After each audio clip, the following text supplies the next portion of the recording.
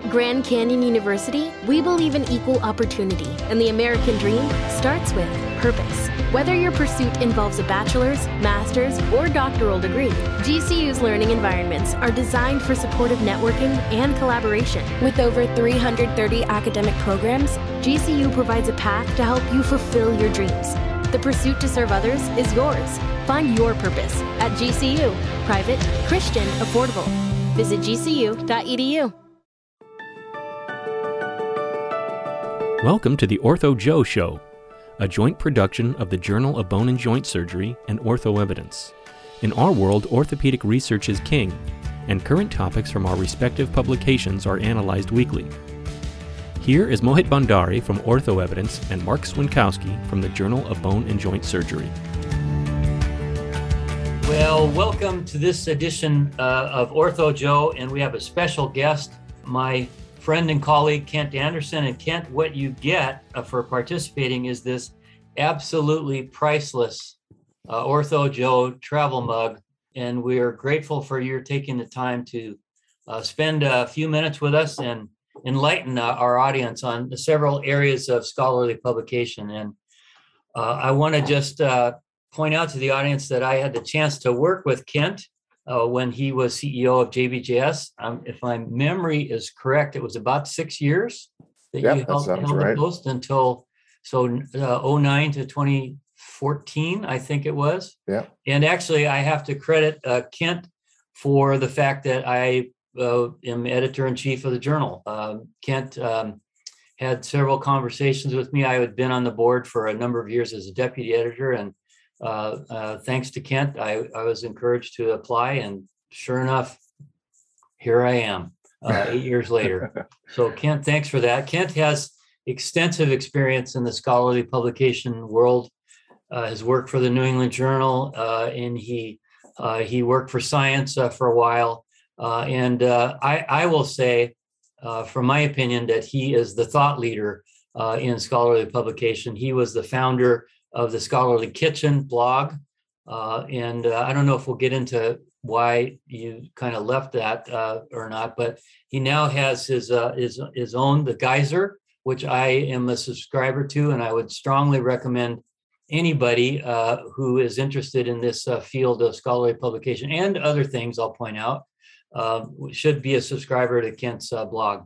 And just before we get into some questions here, one of the things that Kent does in his blog is he does a song every Friday, and Kent's a musician. And Kent, I don't know if you follow this Ortho Joe blog, but we interviewed Tom Einhorn most recently. You know Tom. I do. You started JBJS Reviews with Tom. Right. And if you missed it, Tom actually was a musician early in his career, and his group opened for The Who at one point. Wow. So you might want to watch that. I will catch that episode of Ortho Joe. Yeah. But, and of course, Kent knows Mo from scholarly work for years. Absolutely. Yeah. We know each other. Good to see you again. Yeah. Those OE, Ortho Evidence, well. So let's just dive in. Kent, you have really followed the open access movement throughout the past 2 decades. And maybe you could just offer the audience of your thoughts about why it was started and why it's not hitting the mark. Sure. And thanks again for inviting me to do this, Mark and Mo. I really appreciate it. And it's great to see you both again. It's been too long. Yeah. So open access started in around 1997, 1998, and was first put seriously on the table with the eBiomed proposal that was put out by PubMed. And I remember one of the founders of that telling me at a talk that he gave when I asked him why he thought, all the information should be free, and there should be, the publishers had no further role in it, and all of these things, why he thought that. And he said, well, let's just see what the internet can do. And to me, that encapsulates the techno-utopian view of the world, which is that if you just throw technology at problems, they will solve themselves. You don't need to do anything else. It's a way of abdicating responsibility. It's a way of abdicating the human role in knowledge creation and emerging knowledge. And so I think ever since then, it has morphed in a number of different ways. One, the funders all of a sudden caught on to the fact that the funding model, which was based on the article processing charge, would allow them to pay very little money to have their initial investment in research pay off in a published work. And so it cleared a road for them to basically accomplish a marketing goal. And pharmaceutical companies also started to use that so that they could do publication planning, start to filter in citable works at a very low level using open access at a very low charge. And so over time, it became this confluence of self-interests. And then authors joined in because they also saw a way for them to get more cited works done.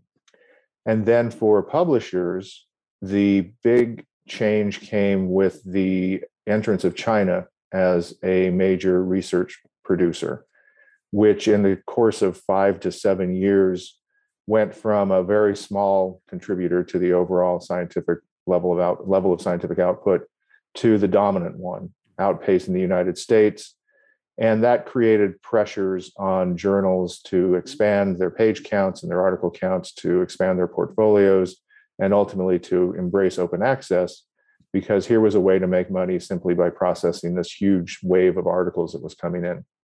And so all of these participants were under various pressures. So you had funders under pressure to produce citable results from their bets on research initiatives. You had authors under pressure, and academic life itself put them under extreme pressure, because what one expert called the shopping mall era of scientific research, where you would have a storefront given to you by a major university, and if you were able to maintain that storefront through grant foot traffic, you could keep it as long as you could. If you couldn't publish enough papers and get enough grants, you were booted and another prospect was brought in. So there was a lot of pressure to keep up papers, and then you had publishers dealing with it.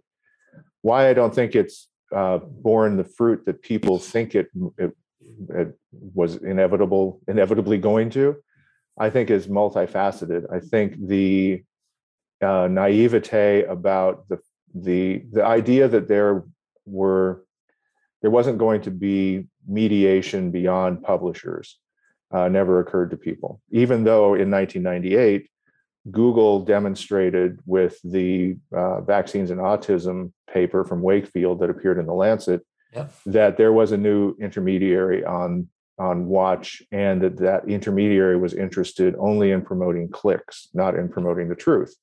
And I was at the American Academy of Pediatrics when that happened, and followed that very closely with I saw the Academy struggling to get information out about the safety and efficacy of vaccines, and bat down, rumors and innuendo about thimerosal and all of these things.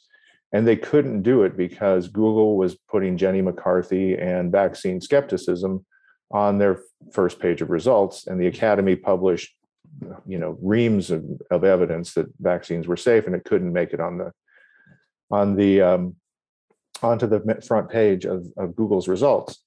And things have only gotten worse since then. So now you have more and more attention economy intermediaries like Facebook and Twitter and Instagram and others that are filtering information so that it's polarizing, so that it causes anxiety, so that it creates conflict, and so that it creates confusion. And so I think that's one reason open access hasn't worked. I think the other is there have been numerous instances where it's become clear that articles that are paid to be published generally are of lower quality. They generally are not as interesting, and they tend to be filler. And then you also have the extension of open access to include preprints, which are unreviewed. And so, there's a very people have tried to one last thing, and then I'll let you get back to it. You got me going. One thing that I think has also made it difficult for open access to work is that it can't even define what it is. So it keeps wandering around trying to say this isn't open, that's not open, but it doesn't, its goals aren't clear. Is it to make it so that higher quality information is free? Is it to make information better? Is it to make information for the public more accessible, for professionals more accessible? What does accessibility mean? Because you have all sorts of other barriers to understanding, comprehension, and utility that occur around information. So it's a very confused situation. Yeah. If I could just jump in for 1 second, Ken. So, and first of all, thank you very much for that. History of where things have gone, because I think it gives it a great platform for us to talk a little bit about, in your opinion, how things got so out of control so quickly, I guess.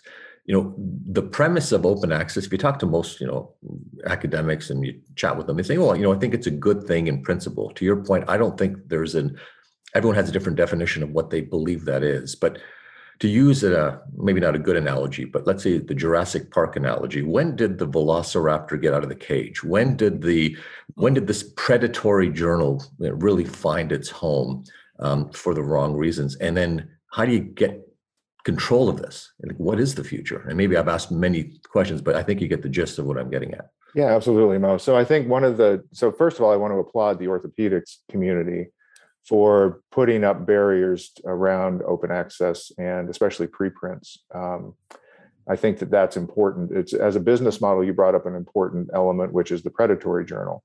So one of the things about the open access model is that it doesn't have to demonstrate value to make money. It's cash on the barrelhead publishing. So you get paid as soon as you get a paper in and you agree to publish it, then you can send an invoice. And that has resulted in a number of what are called predatory publishers, some of which have become so large that the Federal Trade Commission fined one $50 million and did not put them out of business because they moved to predatory conferences. And similar thing. There are a few issues with that particular model. One, the saddest one to me, is the fact that there are really very good academics and researchers who get sucked into that. And their papers get put in those journals and then they're lost because no one's going to believe them or trust them. It may be very good science, but that they've been tricked, they've been duped. And so their papers are not ever going to find the audience and they can't publish them again. So that's one problem. I think, the reason it has gone on so long and gotten so big and so bad, I personally believe, is a lack of clarity among editors and publishers about what our role is, and a lack of backbone to defend that role and to justify that role and to say that that role is important. And that has surprised me. The lack of clarity, the lack of commitment, and the lack of articulation about the role that publishers and editors possess in an information economy. To me, journals very simply are third-party, as objective as possible, evaluators of how good claims are. And that's their role. How good is it? So the funder makes a bet, the researcher makes a bet, they do a trial, they say, here are the results, and the journals go send it to expert intermediaries. They have their own experts on staff. They take it through a process that is rigorous, that's careful, that's fair, and they evaluate how good is it. And they typically help authors and everyone associated with them make their works better, clearer, more compelling, and the answers more adherent to the underlying facts and data. And I think that, that, to me, people, and then also translating that to the public, one of the things that has happened with preprints, especially, is that they have stolen media coverage from journals. They've taken the Inglefinger rule and thrown that overboard, so that now journalists are trolling preprint servers and becoming the intermediaries to the public instead of editors, experts, and expert publishers, professional publishers being the intermediaries to the public. So, can we put it back? A lot of people just throw up their hands and say, well, the horse is out of the barn, the cat's out of the bag. And I always remind them, well, the horse was in the barn, the cat was in the bag. We do know how to wrangle cats. We do know how to lasso horses. And I think editors and publishers have very obvious levers they can pull to put things back in proper working order. One of them is simply, we won't accept papers that have been preprinted. You can't go out and make claims without peer review. You have to have diligent expert peer review evaluate your work. Doing that simply, that one thing would change everything. So I think that policy, I think the other policy would be to get the media back in under control with embargo policies. And Kent, while we're waiting, what's the Inglefinger rule? You mentioned it, but I don't. So the Inglefinger rule was, so back in the late 1960s, there was a journalist, I'd have to look up his name. I met him once, but he was at the New York Times.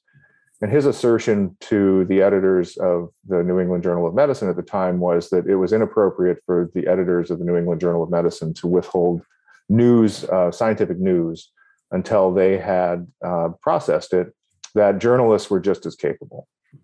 And so the editors said, no, we're not going to do that. So Franz Inglefinger, who was the editor-in-chief of the journal at the time and quite a character, and also who did not suffer fools gladly, created a rule that said we won't publish any papers that have been previously published or that have gained media attention before we've seen them. And that created a lot of order in the system and created the whole media embargo. And my experience with the media embargo has been that it generally was a very positive thing. First, science reporters and medical reporters are generally excellent, or at least they were up until recently. But I still think there are some excellent ones there. Their assignments are getting mixed up, but the ones who are good are very, very good. And what it would do is create this collaboration between the experts at the journal, the authors, their institution, and the journalists. And the journalists would be able to tell a full story to the public that was clear, based on evidence, based on the peer-reviewed literature. So the Inglefinger rule created a lot of sensible information flows for the public. It took, research, it put it on, into an expert review flow, prevented it from going viral and feral before it was ready, allowed the journals to collaborate with professional journalists to get the public the best and clearest story based on the best evidence. And the public had a very coherent set of facts that they could follow. And you fast forward to now with preprints, especially during COVID, and you had reporters coming in, finding the most inflammatory and upsetting things they possibly could on preprint servers, amplifying those without the expertise. They didn't have editors to turn to for context. Things weren't peer reviewed, so they didn't have the best information. 30 to 55% of preprints are never peer reviewed, published into peer reviewed publications. And a lot of those were the ones that they would go after because they were the most outrageous. And so you ended up with a confused public. You ended up with journals that were sidelined and journal editors that were sidelined because the journalists had gotten what they wanted. And that was the main problem with the assertion of the journalist back in the 1960s with the editor of NEJM, which is that journalists have completely different incentives than journal editors and journal publishers and scientific societies and other truth-seeking organizations, especially now with an attention economy driving everything. They are looking for quick hits. They're looking for traffic. They're looking for clicks. They're looking for today's hot story in a way that they weren't before. And preprints have fed that, social media feeds that, and all those other things. So I think it's a troublesome information space, and the abdication of journals, journal editors, journal publishers has allowed for a lot of that to occur, where they could insert themselves again and put in strong policies and stop it, in my opinion. Right. I'll just remind the listening audience that the major orthopedic journals got together 4 years ago, and we published our policy as a collective orthopedic family that anything that's been cited in a preprint in your manuscript, we will not accept it for publication. We screen for that. The biggest reason for that decision is that you have two versions, then the peer review version and then the preprint version, and they can state very different things and can result in actually harming humans when it comes to healthcare. But Yep.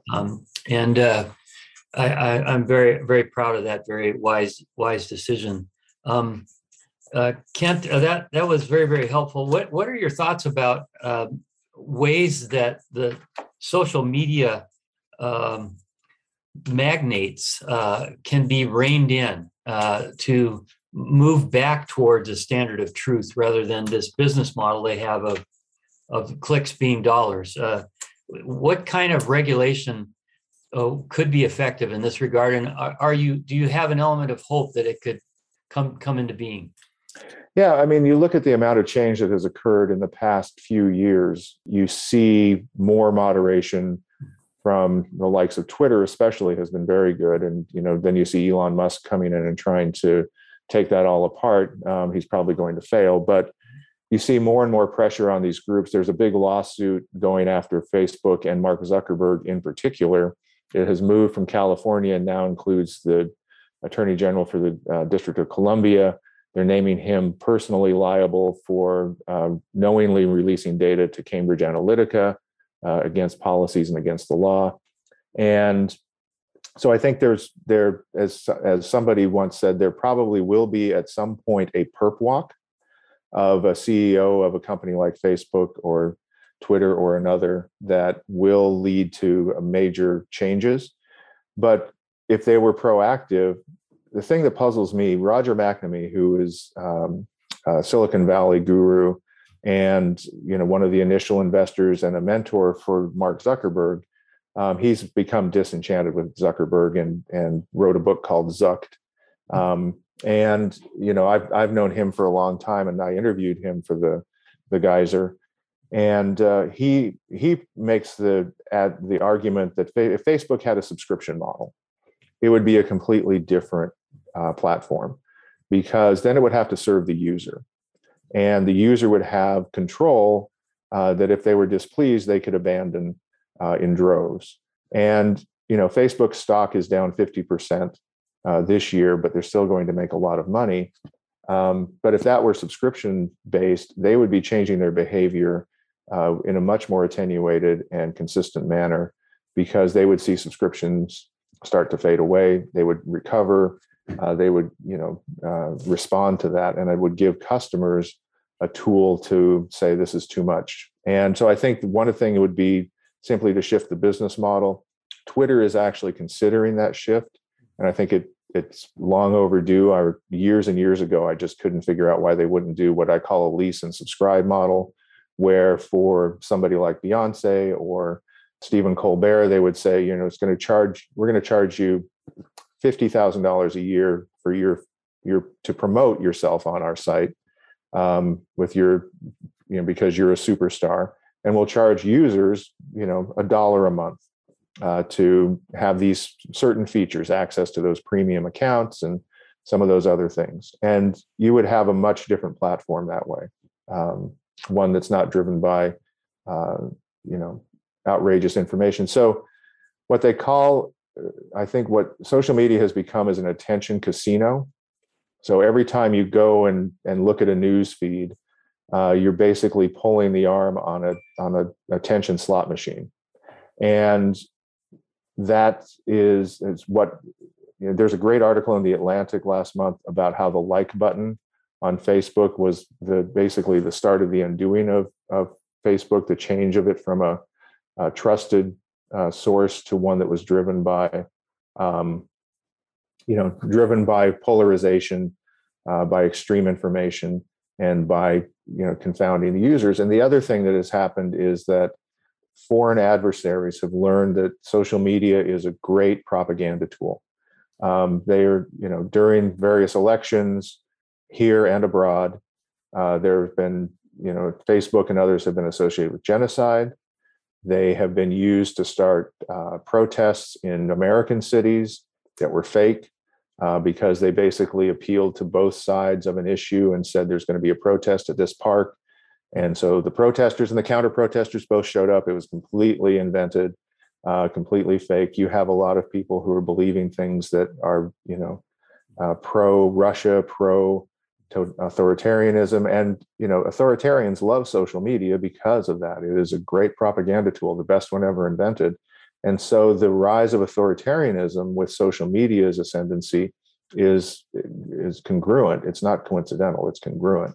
The two are interlinked. And I think that again we get back to the techno utopians and their vulnerability to these things. Plus, you also have, like you called them, magnates. They're pretty authoritarian people in and of themselves. A lot of them have never, really experienced hardship. A lot of them have not experienced a diverse lifestyle. And a lot of them have very big egos and are, kind of not the kind of people you would want to watch your dogs. Yeah.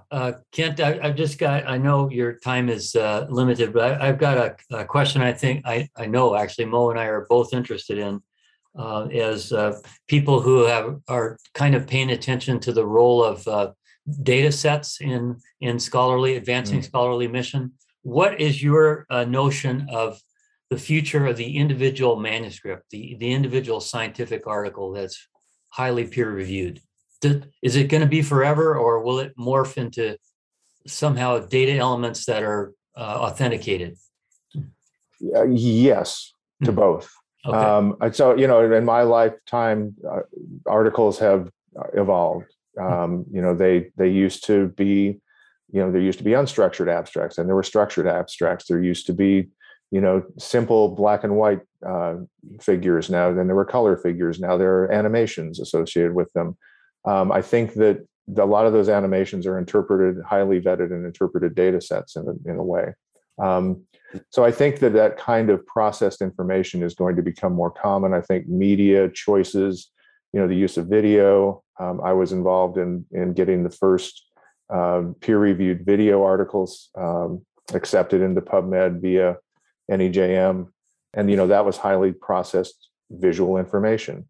So I think, data sets that can definitely happen with, but I think how they're drawn, how they're animated, the story that comes out of them is what is going to, draw readers, make points, help people understand the world. I think, then you can make the data set available for other machine readable uses. But I think first you have to get it right. One of the data scientists I used to work with said the best way to make data clean is to prepare it for publication, because then you go through all of those really hard steps of, wait, does this actually make sense? Can I actually draw a table that makes sense? How would I actually present this? What is the story in the data? And, ultimately, I think that's the direction we're headed in, is once a publisher, an editor, an editorial team, a group of graphics people, information specialists, machine learning specialists have grappled with a data set enough to be able to say, okay, we now know what the story in this data set is. We vetted it. It's clean. It's good. We can draw things out of it. We can animate it. We can show it to people. We know and understand it. Now we can make it available and other people can use it.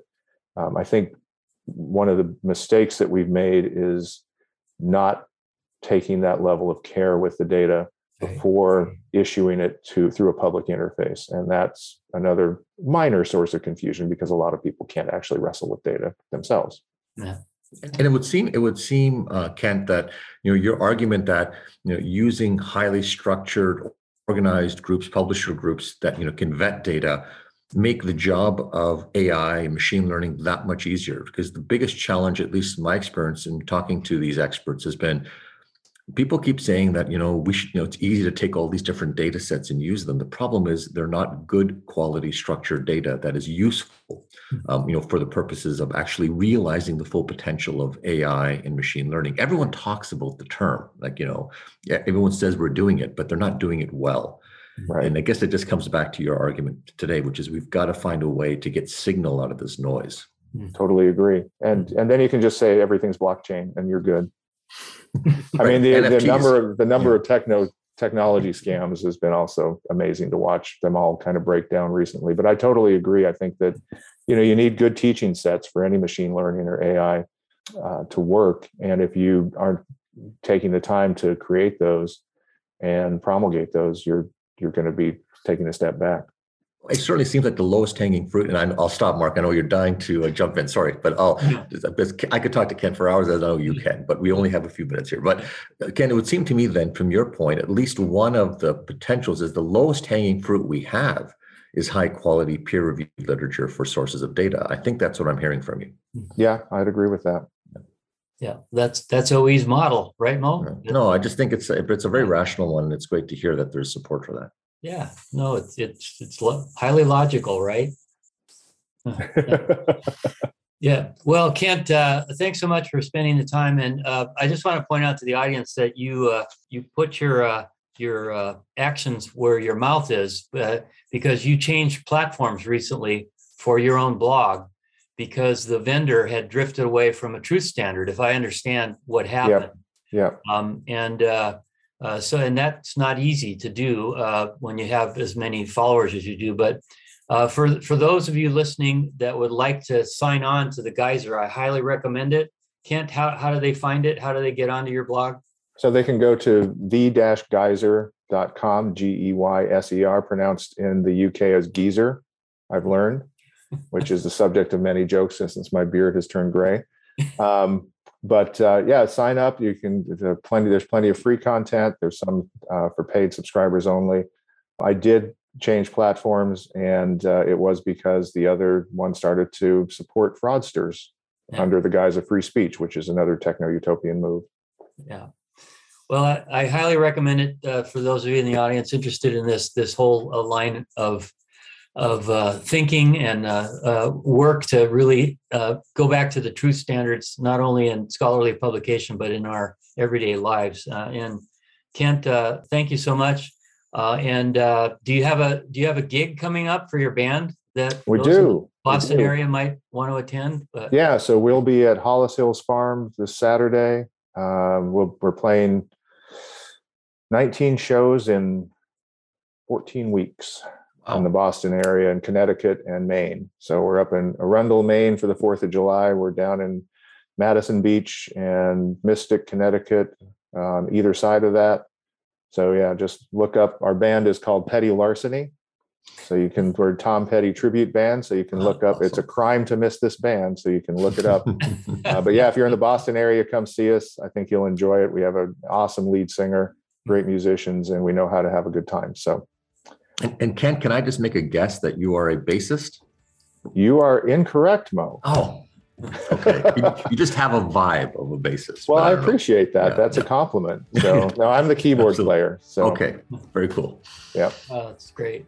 Well, thanks, Kent. Really appreciate your time, and look for this fantastic Ortho Joe travel mug coming your way in the mail. Absolutely. More than enough. Thank you, guys. It's great to see you again. Appreciate the time. Yep.